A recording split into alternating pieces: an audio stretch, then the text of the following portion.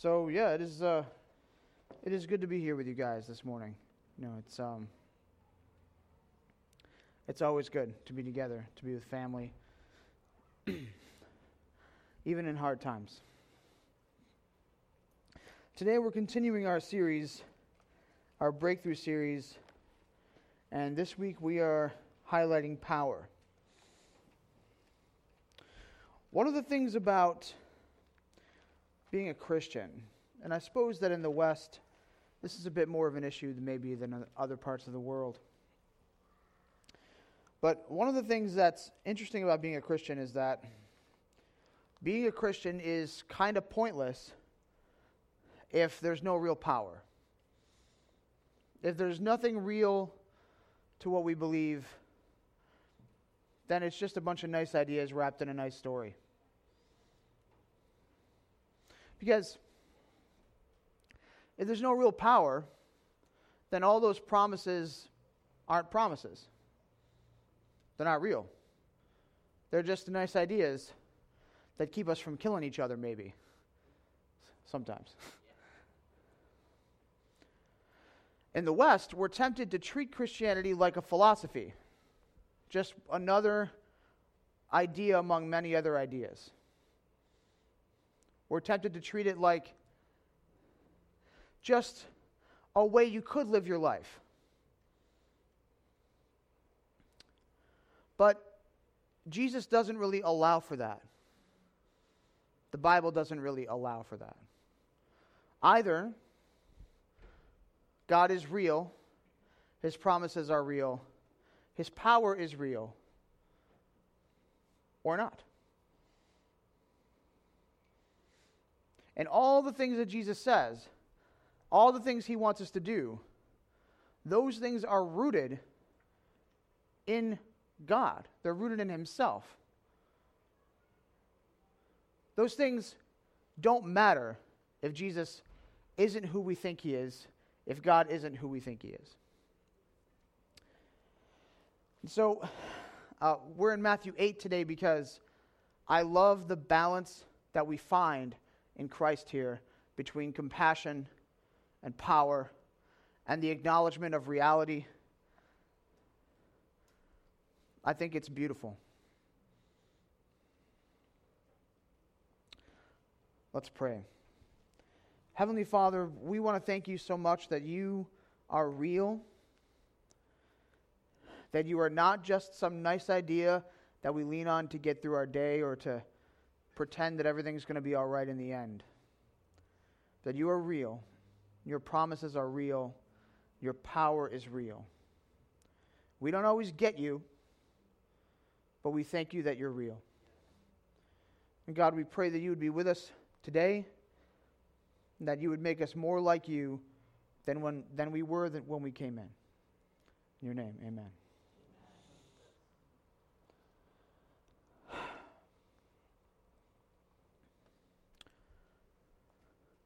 What is power? I mean, there are a bajillion superhero movies out right now, right? And they're a lot of fun to watch, right? I mean, they're a lot of fun to watch. You know, Spider-Man swinging through the city, he webs up a splitting ship, and, he stops it. Needs a little help from Iron Man, because that's a lot to ask. And Thor Ragnarok just came out.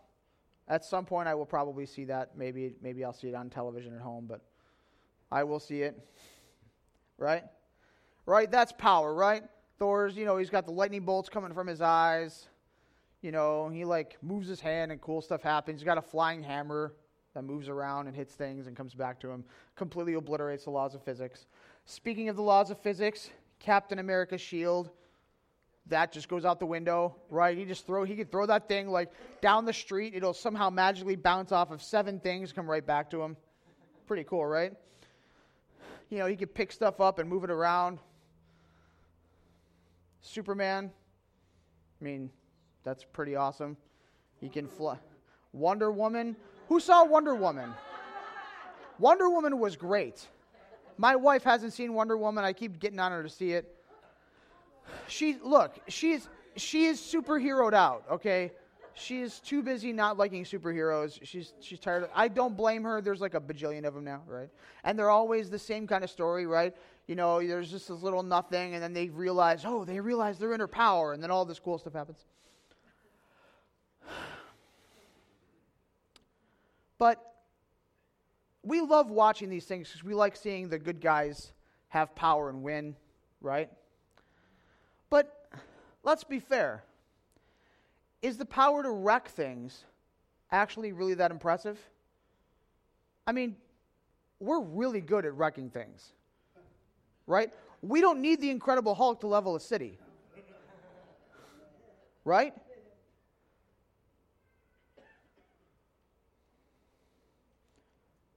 We don't need superheroes to help us have more violence in the world. We're really good at that. Real power is not in what you can destroy, but what you can create, what you can repair, what you can renew.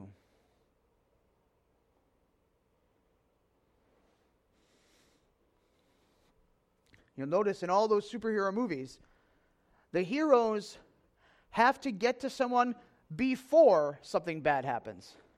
They have to prevent something bad from happening. And when it's time for the cleanup, notice the superheroes aren't around. Right? You don't see the Hulk walking around picking up some stuff that he just knocked down. Oh, let me help you rebuild that building. He doesn't know how to do that. You don't see Iron Man sitting around doing some marital counseling, right? That would not be the guy to talk to anyway. He's got some issues. Yeah, that's the guy who's got some issues. You wouldn't see Batman doing that. You wouldn't even see Superman, who's pretty well adjusted emotionally. You wouldn't see him doing some marital counseling or some social work, right? Because real power is in what you can create, repair, renew, sustain.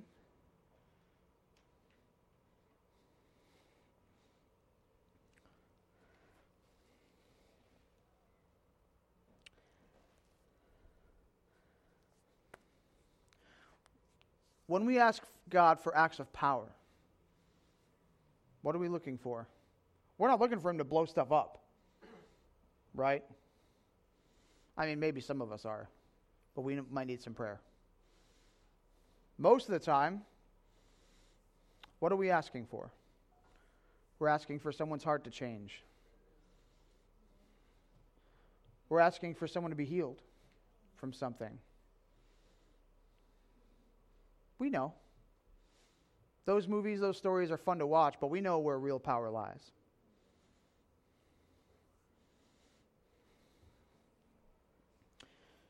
Matthew 8, Jesus is walking along, and a centurion. Everyone say centurion. This guy was in charge of 100 guys, right?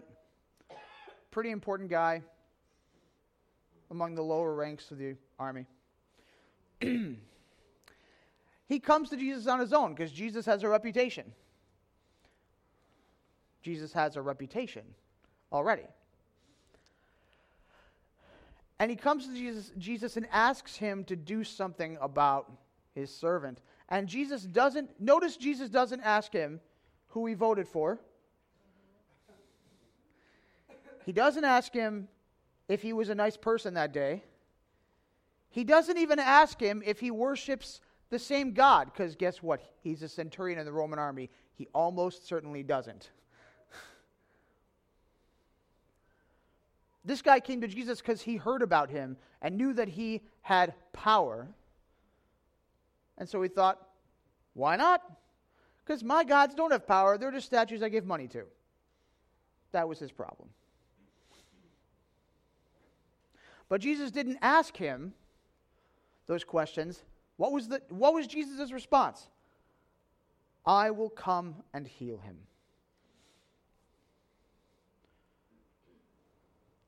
Jesus didn't ask him if he was a Muslim, which, I mean, it would be pointless anyway because Muslims didn't exist back then.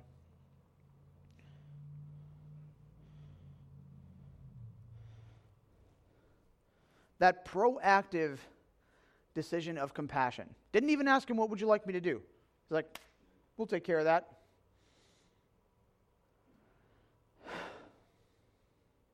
And the centurion responds, I am not worthy.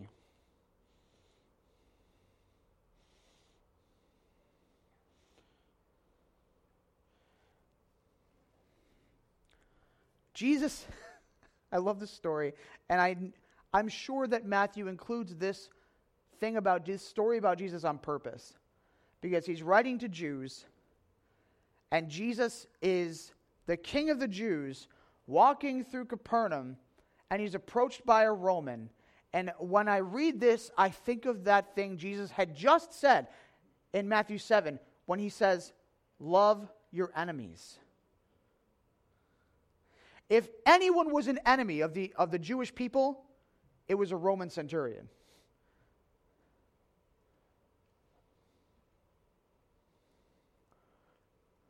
An enemy of the Jews comes to Jesus and asks for something, and Jesus immediately gives it to him.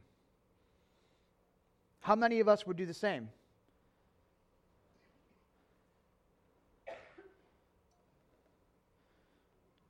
If Hillary Clinton or Donald Trump came to us and asked for something, how many of us would say, yeah, sure, let me help you? Or how many of us would give them a lecture on what terrible human beings they are instead? I have to say, I might be tempted to do the second one myself. But Jesus would say, yeah, sure, let me help you with that.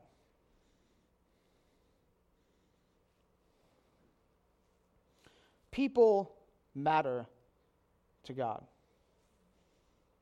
We do. Look at the miracles. All the miracles in the Gospels. They're not magic tricks. He's not like, okay, hold on while I split the sky open, and then you'd be like, wow, isn't God awesome? One of the criticisms that non-Christians, many Muslim apologists, but also atheists and other kinds of religions, they will say, Jesus didn't walk around saying, I am God, worship me. Well, yeah, that's the point. Because the God of the Christians, the God of the Hebrews, is the God of the brokenhearted. He's the God of the downtrodden. He's the God of the weak and the helpless. He's the servant king. His power was in what he was willing to offer to us.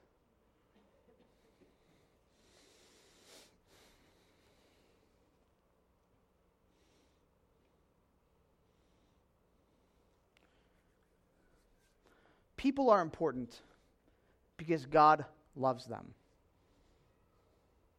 Period. That's reason enough for me for people to be important. God says they are. He made us in his image. He made us to be his image bearers in the world. People matter.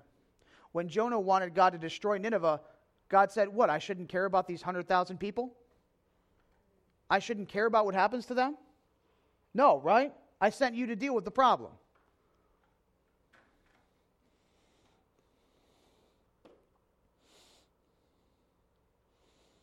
Jesus knew. He knew that he should go and heal the centurion's servant. He knew that he could. He knew that he could. This confidence is born of a union with God. Now, many of us will say to ourselves, well, that's Jesus, right? Because a lot of times we think of Jesus as like Superman disguised as Clark Kent, right? He's just in his Jesus suit. He put on his flesh suit and he just walked around. He's like, what's up, guys? I'm just pretending to be human. I'm not really human. That is actually a heresy called Docetism. Everyone say Docetism? Right, don't worry. I'm pretty sure I pronounced it wrong. Docetism. Okay. Docetism, in case you're interested. That's why I think it's wrong. Docetism.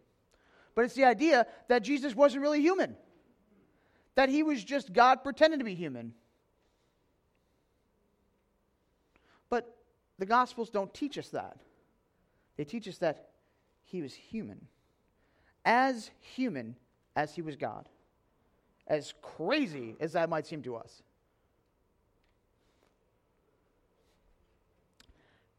Jesus' power came from his union with God. Jump with me to John chapter 5 for just a second. I'm not going to bend your ear for that long. Sort of.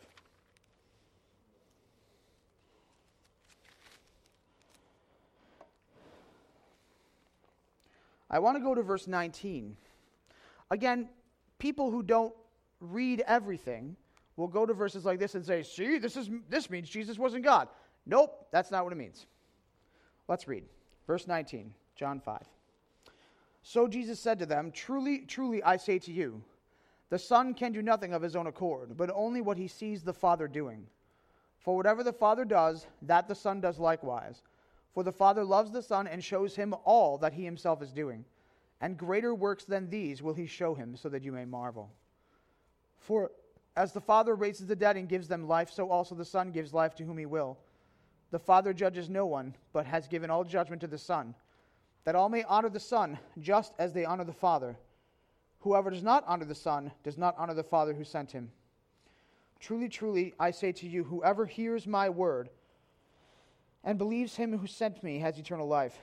He does not come into judgment, but has passed from death to life. Jesus' power was rooted in his oneness with God. He was connected. The Son does nothing without the Father. The Father does nothing without the Son. In the Hindu religion, they also have a Trinity. And but in that Trinity, it's not really a Trinity. The word doesn't really work, though it's a translation issue. But you have three gods, and they work against each other. Right.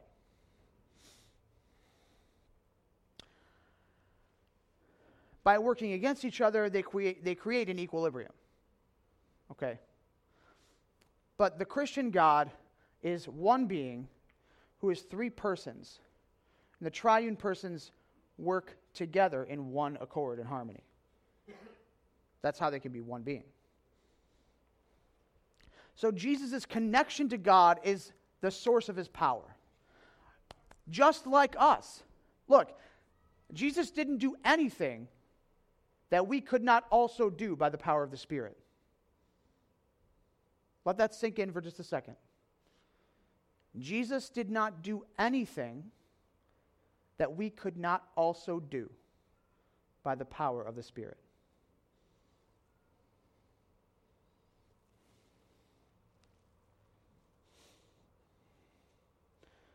The love relationship between them is important, right? There's a story about these 7 sons of Sceva in Acts chapter 19, and they decide they're going to go cast out a demon. So they go find the demon, and they're like, in the name of Jesus whom Paul preaches, we command you to come out. And the 7 sons of Sceva didn't know God.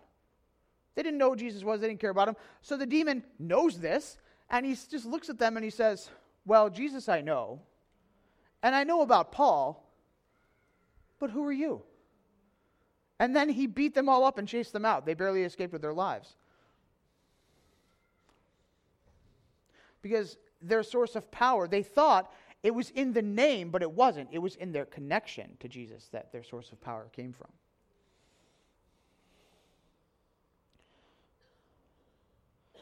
The centurion responds to Jesus, I am not worthy, but say the word, and I believe, and I know my servant will be healed.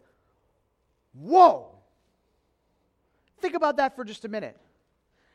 Based on what he knows about who and what Jesus is, he's willing to say, all right, because you said so, I believe that this will happen. I mean, we could probably talk for 10,000 years about that. That's incredible. How many times you say to someone, I have faith in you, but let me double check. Right. Well, you don't have as much faith as you think you do. You don't trust them as much as you say you do. I mean, you ever do that? I've done that. A lot of people I know have done that. We're kind of control freaks that way, right? We need to make sure things happen a certain way. So we say, I trust you, but we don't, maybe not entirely trust them. Right? We want to talk to God this way sometimes, right? We want to act like we're God's supervisor. God, I trust you, but let me double check and make sure you're doing things right. The centurion understood that if Jesus is God, he doesn't need to check to make sure he's doing it right. We don't have to make this complicated. Either we believe that God is God, or we don't. And in the areas of our life where we don't, we'll work on it. Because that's part of our getting reconnected with our Creator. There are parts of our lives we don't often trust God. We think we know more than He does. The centurion knew that only Jesus could fix his problem, and so he trusted Jesus to fix his problem.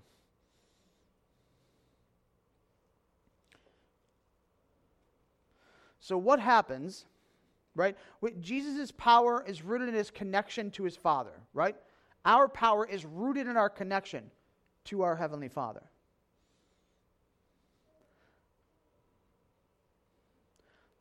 So what happens, how dare I suggest this, but it happens. So what happens when we pray and nothing happens?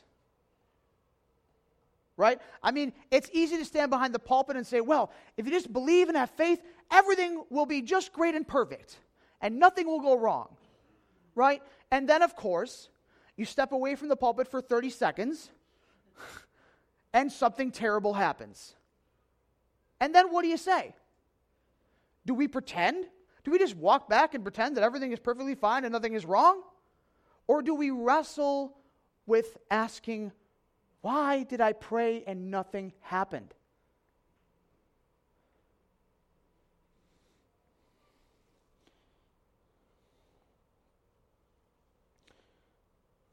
The Bible touches on this sometimes.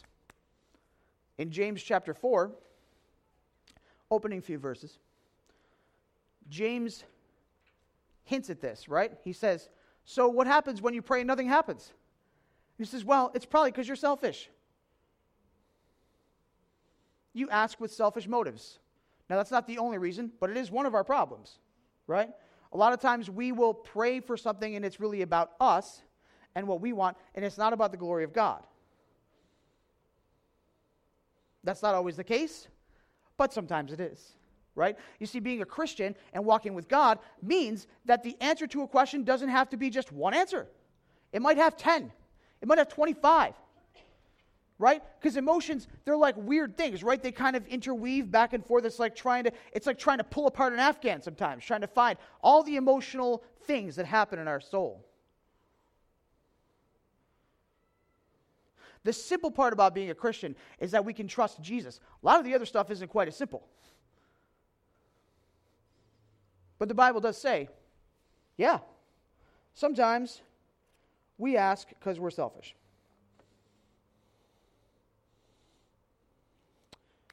Luke 4 and Matthew 13 suggests that maybe we just don't have faith. Maybe our prayer is a token prayer to make ourselves feel better, or just to say, well, all right, I prayed. I don't really believe this is going to happen. Sometimes that's the reason nothing happens. Right? In the Gospels, Jesus goes to Nazareth, and what happens? The Bible said that he could not do any works there because of their lack of faith. So, the Bible says sometimes nothing happens because we're selfish. Sometimes nothing happens because we don't have faith in God, because we don't really trust God, right? We're doing that verification thing where we want God to answer to us and think that, we know more than he does. It's like that story about the guy who could walk across the high wire over Niagara Falls, and he did it a bunch of times, right? And then he finishes, and there's a crowd, and they're watching. They're like, how many of you believe that I can do it again with this barrel on me? And they're like, oh, yeah, we all think you can do that with this barrel. And he's like, okay. He goes, how many of you will get in the barrel? Nobody. Right. With the Lord, sometimes we don't want to get in the barrel. And sometimes, Isaiah, in places like Isaiah 55, 9, or in the whole book of Job, God will simply answer out of the whirlwind and say, you know, you could not possibly understand why.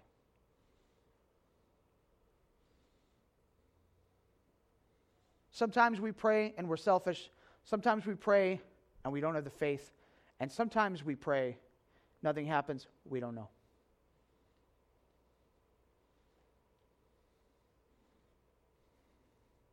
We don't know. It could be any number of things. You want to know what the important thing to understand about those things is? It's really hard to know which one of those it is. Good luck. Good luck. How many times has someone told you, well, you just don't have enough faith? And in your head, you're like, what? Are you kidding? What do you mean I don't have enough faith? What kind of a thing is that? Like, do you want to go have a talk? I'll show you exactly. Let's go outside. I'll show you exactly how much faith we have. Right. Yeah. I'm selfish? Oh, let me show you how selfish I am, pal. Come on, let's go talk. But we do those things because we think we have to know the answer to every single question. We think that following Jesus sometimes means that you have this list of correct answers. And you have to know those 15 correct answers. And if you don't, you're not a Christian. Well, that is not what Christianity is.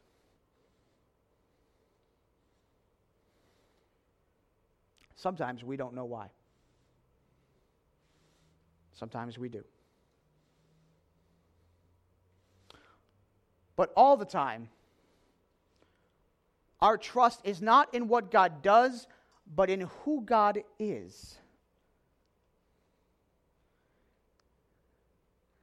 And when He moves in power, we move with Him and we are grateful and we glory in what He does. And when terrible things happen, we trust that He still knows what He's doing, even when it kills us inside.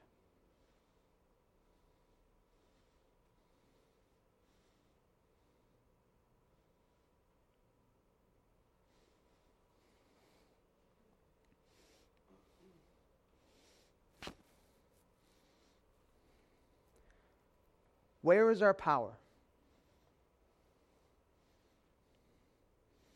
Our power is not in the airplanes. It's not in the M16s in the hands of our soldiers. Our power is not in the smart bombs, the nuclear weapons. Our power is not in our politicians.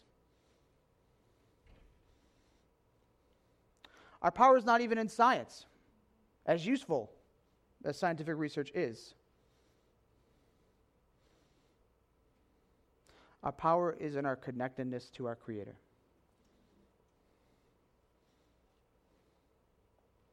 Because only through Him can we overcome everything.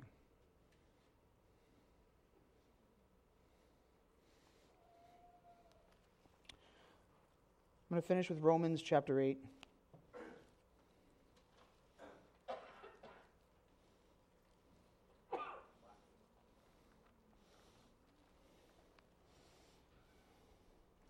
I'm going to start with verse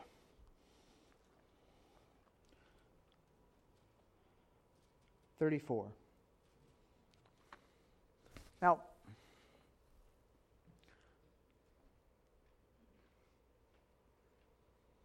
I wish that I had like a blackboard, right?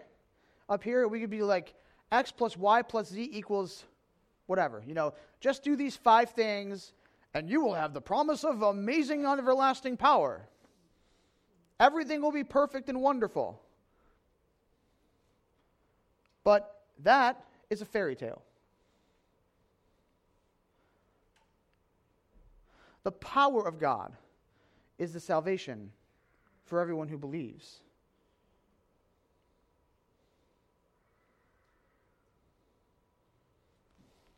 Let's read. Who is to condemn? Christ Jesus is the one who died, more than that, who was raised, and who is at the right hand of God, who indeed is interceding for us. Who shall separate us from the love of Christ? Shall tribulation or distress or persecution or famine or nakedness or danger or sword? As it is written, for your sake we are being killed all day long. We are regarded as sheep to be slaughtered. You ever feel this way? Hopeless? Keep reading. No. In all these things we are more than conquerors through him who loved us. For I am sure that neither death, nor life, nor angels, nor rulers, nor things present, nor things to come, nor powers, nor height, nor depth, nor anything else in all creation will be able to separate us from the love of God that is in Christ Jesus our Lord.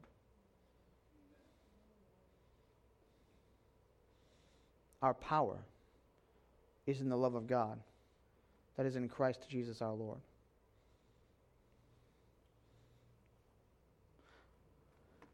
Our power is in the love of God. Real power is manifest in the changed life of people. A lot of this other stuff is magic tricks.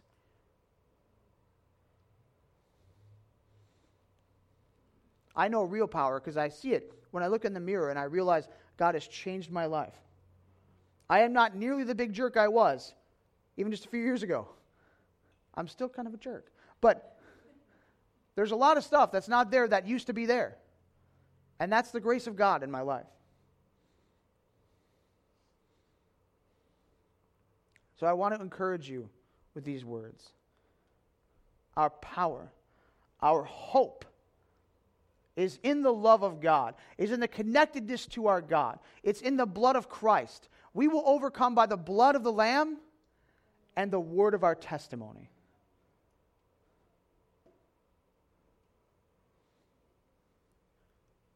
One day, not even death will get the last word. Praise God for that. Let's pray. Then Pastor Dan will come up. Heavenly Father, we thank you for the fact that you did not leave us to our own devices, but that you joined us in our pain. You joined us where we live, and you changed what it means to be human. And Lord, we pray that you would continue to teach us what it means to be human.